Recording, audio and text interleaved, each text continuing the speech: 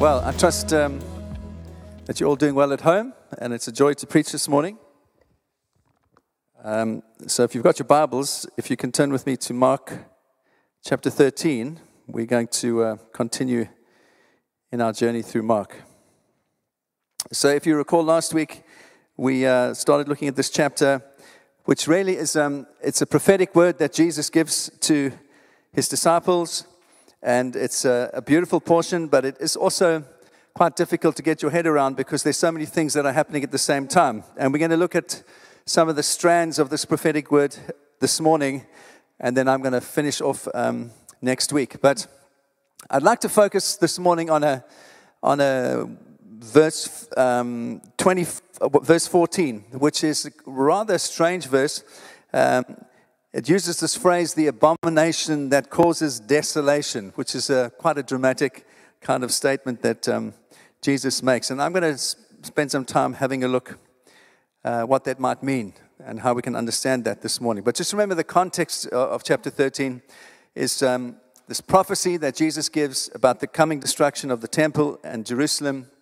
And last week we had to look at this main theme of Jesus saying, I want you to stand guard. I want you to watch out and keep guard over your lives. And there were two main things that he encouraged them to do, his disciples. The first was just not to put their trust or their faith in grand buildings like the temple or in outward forms of religion. And remember, he had been kind of arguing with the scribes and the Pharisees, and they'd been trying to question him about a number of things. And Jesus wasn't impressed with the scribes or the Pharisees, and he wasn't particularly impressed that his disciples were absolutely impressed with this grand temple. And we had a look at that last week, and we looked at the building and actually how amazing it was. And it was easy for his disciples to have been distracted by that. But Jesus encourages them, says, don't put your trust in that. And then secondly, he said, don't put your confidence in anyone who claims to be a Messiah. And we had a look at that last week, those two areas. But today, from verse 9, we're going to read now, from verse 9 through to verse 22. Jesus says this.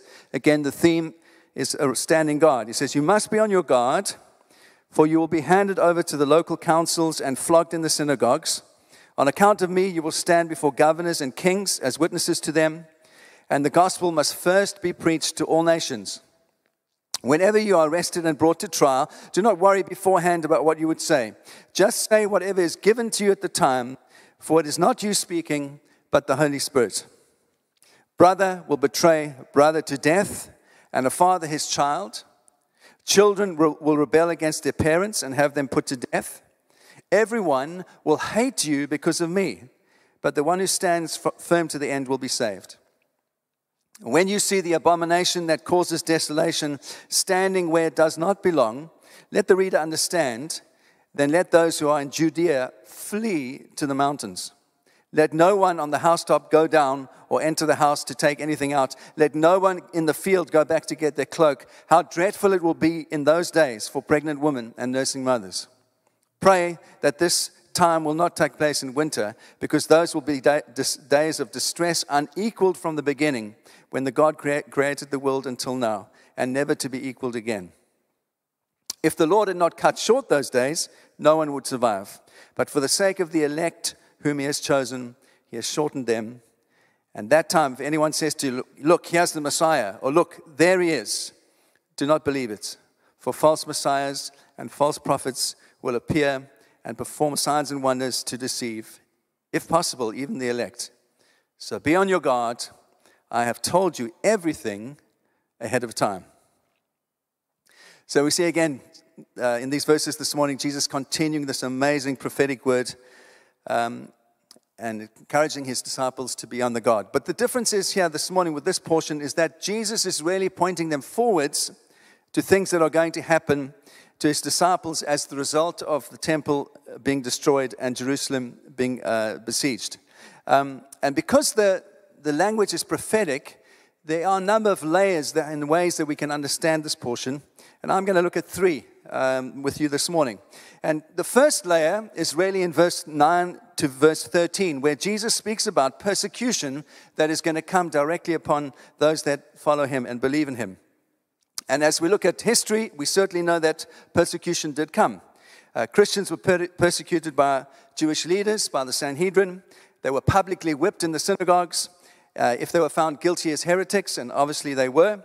And so persecution certainly did come upon the church. We also know that, for example, Christians stood trial before Roman courts, before governors, before kings. We know, for example, that Paul stood trial before Felix, before Festus, and before King Agrippa.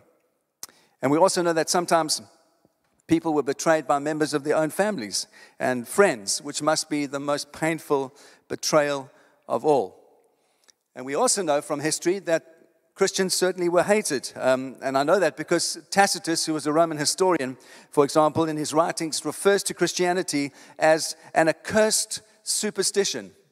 Or Suetonius, who's also another Roman historian, called it a new and evil superstition, speaking of Christianity. And the main reason for this really was because Christianity seemed to cut across traditional family ties and family values, which were really important to Romans and the Roman culture.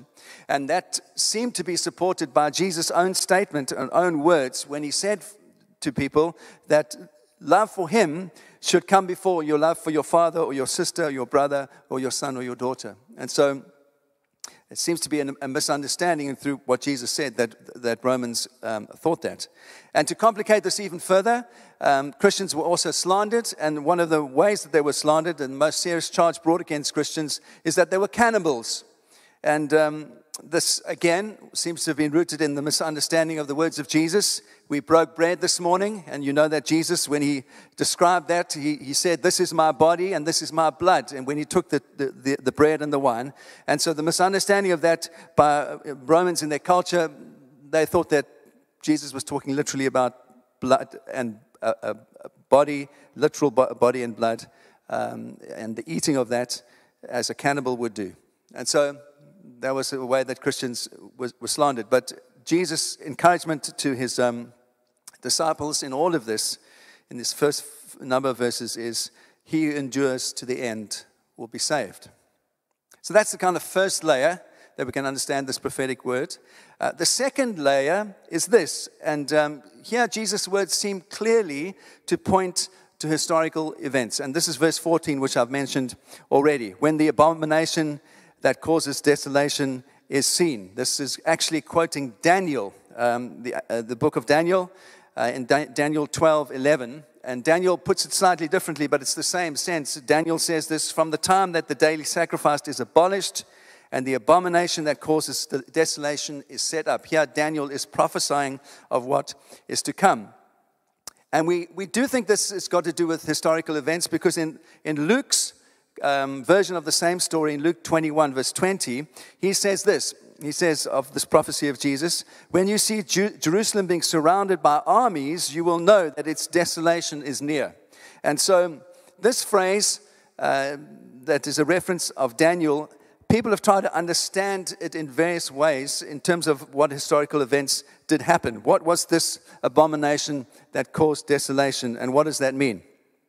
And the first way that scholars have looked at this is to reference something that happened when there was a guy called Antiochus Epiphanes. He was a Greek emperor, ruler, and he did something in 168 BC. He wanted to impose Greek culture onto Palestine, onto the Jewish people. And so what he did is that he built an altar to Zeus in the temple, right on the altar of burnt offerings, which was the most precious place for Jews. And in addition to that, he sacrificed a pig on top of the altar, and he made the practice of Judaism a capital offense. So he was trying to impose his Greek culture onto the Jews. And so obviously for Jewish people, this was a natural way of finding fulfillment in Daniel's prophecy when this action happened of Antiochus Epiphanes. And so when Jesus quotes Daniel, perhaps he's looking back to that defining moment in the history of Israel, and then looking forward at the same time to the ultimate fulfillment of this prophecy in the coming destruction of the temple that he foresees is going to happen, and this temple in which the disciples have shown such pride. And so Jesus takes the words of Daniel and kind of elevates them and says that there's going to become an act so appalling that the whole temple will cease to be the focus of God's glory. And it's going to ultimately be destroyed completely. So that's the first way that scholars have looked at this verse. Secondly, others have pointed to other events. For example, looking back from the 4th century, there's a church historian or one of the church fathers called Eusebius, and he looks back from the 4th century to the 1st century, and he links these words in verse 14 to what happened in 66 AD. And what happened in 66 AD was, again, there was a rebellion in Palestine led by zealots, and they won an amazing victory over the Roman 12th Legion, and was led by a guy called Cestius Gallus. And many people living in Jerusalem at that time recognized there was no possible way that the zealots could win a long-term battle with Rome, that they ultimately would be defeated. And so many people who understood that and saw that started leaving Jerusalem and getting out of Jerusalem because they knew that the Romans would come and with vengeance upon them. And so it was only 2 years later, in 68 AD, that the Romans began to push in more on Jerusalem because this revolt had been going on for 2 years. And so Christians had a long time, and believers had a long time to get out of the city before the actual siege began. And that led to the destruction of the temple and Jerusalem in AD 70. So Eusebius, he points back to verse 14 and says, actually, God was warning believers. He was saying to them, this destruction is coming, get out of the city. And they had 4 years to do that.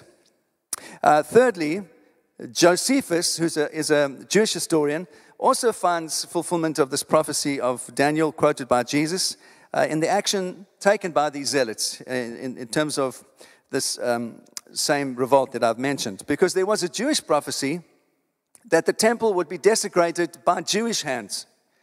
And Josephus saw this fulfilled in these acts that the zealots committed during this rebellion that Eusebius mentions. During that period, the zealots moved into the temple, they occupied the temple, they let people that had committed crimes roam about freely in the Holy of Holies, which was a desecration to the Jewish people. And Josephus actually says that some of these people even committed murder in the temple. And the zealots installed their own high priest in place of the high priest who had been serving in the temple at that time.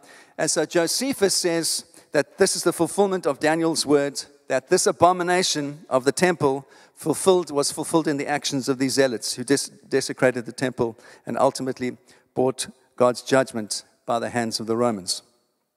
So these are three sort of historical ways that scholars and writers have tried to interpret what these verses in Daniel might mean. And if you read further from verse 15, we see the story is one of utter chaos. People are encouraged to flee for their lives to the mountains. Verse 14, when you see the abomination that causes desolation, standing where it does not belong, let the reader understand, and let those who are in Judea flee to the mountains. Let no one on the housetop go down or enter the house or take anything out. Let no one in the field go back and get their cloak. How dreadful it will be in those days for pregnant women and nursing mothers. So there's this absolute dark prophecy by Jesus of what it's going to be like to be in Jerusalem. And it's interesting that this idea of fleeing, of running from things is seen in the Old Testament as a way of escaping God's judgment. And the tradition of the Old Testament does connect this idea of fleeing from something to the idea of God's judgment. For example, in Genesis 19, if you remember the story of Lot, when the angel gets him and his family out of the city, it says this in Genesis 19:17, and as they brought them out, one said, escape for your life, do not look back or stop anywhere in the valley, escape to the hills, lest you be swept away. Or Zechariah, verse 5 says this, you will flee to the valley of my mountains, for the valley of the mountains will reach Azal, and you will flee as you fled from the earthquakes in the day of Uzziah the king. So there's this idea in the Old Testament that when God's judgment comes, people flee. And ordinarily, Jerusalem would have been a place of refuge where people could have gone to seek refuge from any kind of judgment. For example, Zechariah 2 verse 10 says this, Sing and rejoice, O daughters of Jerusalem, for behold, I come, and I will dwell in your midst, declares the Lord. And many nations will join themselves to the Lord in that day, and shall be my people. And I will dwell in your midst, and you shall know that the Lord of hosts has sent me to you. And the Lord will inherit Judah as his portion in the Holy Land, and will again choose Jerusalem. So here's the idea, is that whenever judgment comes, Jerusalem would be a place of refuge and sanctuary for God's people. The difference that Jesus is saying here in this prophecy is that actually those walls that were walls that protected people in the past, that were impregnable, that could never be overcome, are not going to be a defense for God's people anymore.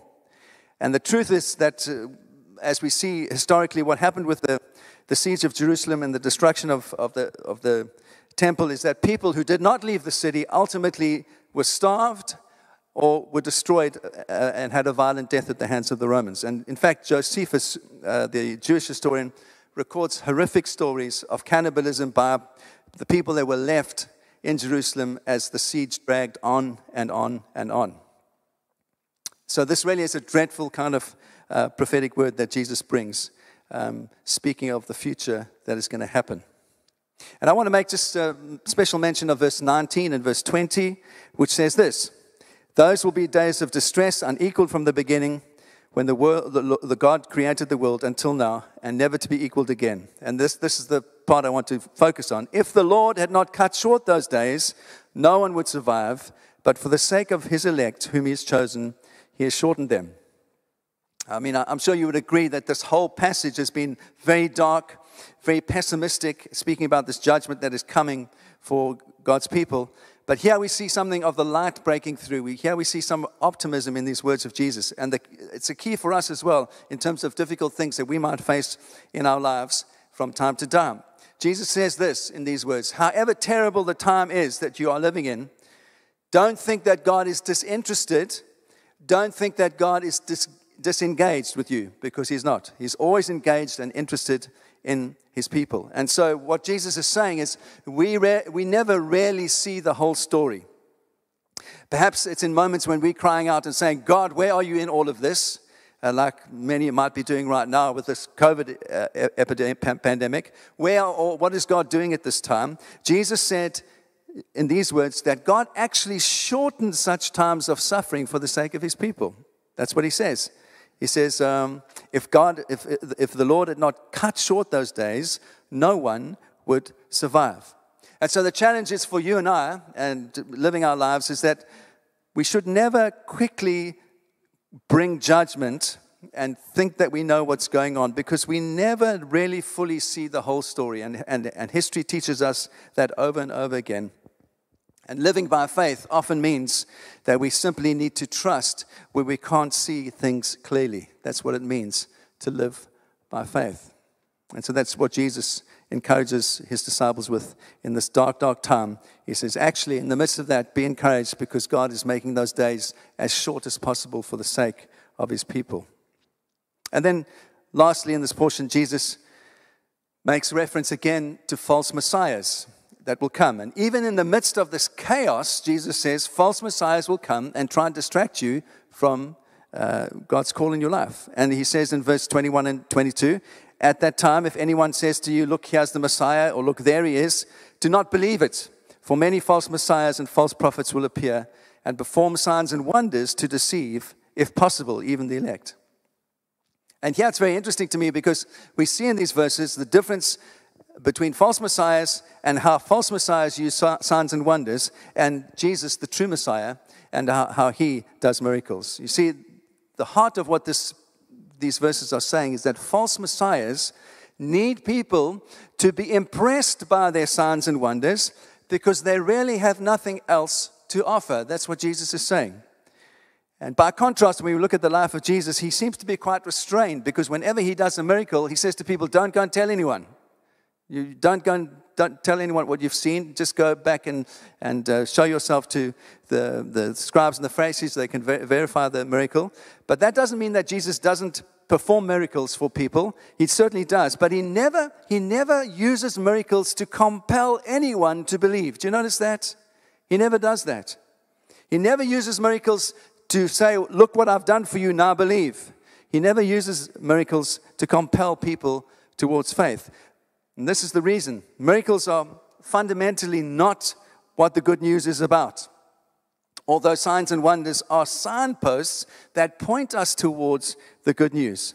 You see, Jesus, through his life and his death, he embodies, and his resurrection, he embodies the heart of the good news in who he is. And so I could put it another way this morning. I could say, if I use this kind of illustration, the death and the resurrection of Jesus are the gold in the bank giving value to the currency.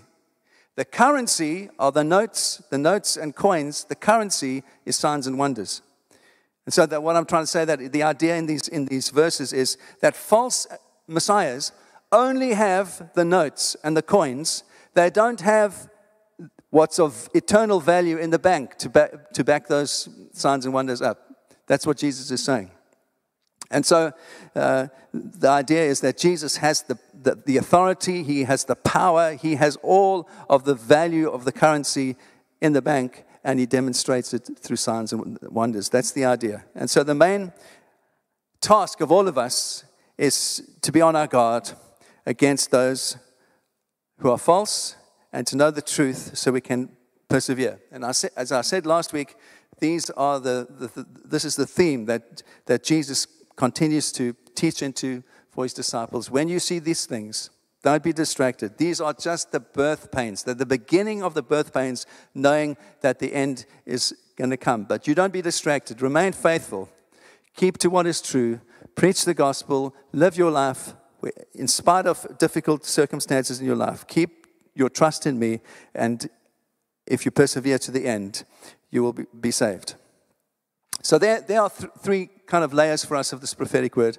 And ultimately, next week, I want to look at the fourth layer, which ultimately is the most exciting. It's the final layer, because Jesus in verse 24 then begins to point towards his second coming in this prophetic word, saying, this is what you ultimately must look forward to. I am coming again. And he says this, in those days, after the tribulation, the sun will be darkened, the moon will not give its light, and the stars will be falling from heaven, and the power in the heavens will be shaken. And then the Son of Man coming in the clouds with great power and glory, and he will send out his angels and gather his elect from the four winds, from the ends of the earth to the ends of heaven. That ultimately is what we have to look forward to. Jesus saying, ultimately, this is only temporal. What you're going through right now, the destruction that you're seeing, this is going to come. It's going to be difficult. There's going to be much tribulation for you. But ultimately, I am coming again. And lift up your eyes to see that I am coming again. And so we'll look at that next week. And it's a very exciting thing for us to anticipate that, yes, Jesus is coming again. And ultimately, that's what we look forward to with all of our hearts. So I know this has been a little bit of a different message this morning. But it's good to try and understand what the Scripture is saying so that we can live well and live with courage during these times, even as we look forward to Jesus coming back again. Let's pray, and then we're going to finish our time together. I'm going to ask the musicians to come up. We're going to sing one more song as we end. But let's just pray. Father, we want to thank you for your word. Thank you so much for who you are. Thank you that you speak in your word to let us know what we can expect in our lives. And Lord, you've said that many things are going to happen before the final day that you come again. And my prayer is really simple this morning, Lord, that you would help us to live well, to live courageously, to live with focus, to live with faith, not to be distracted by all sorts of things around us, but to keep our eyes on you, the great King. Thank you that your promise is you are coming again. And so we lift up our eyes at the end of this meeting this morning to say, Lord, our trust is in you. Our trust is in you, Lord Jesus, that you are faithful to what you said is going to happen. And so we trust you, Lord, with our lives. We trust you with our future, knowing that as we persevere and are faithful, we will be saved and we will know the eternal glory that you have for us. Lord, as we sing the song now, I pray that you'll seal these things in our hearts by the power of your Holy Spirit. Thank you for who you are and what you've done. In Jesus' name I pray. Amen.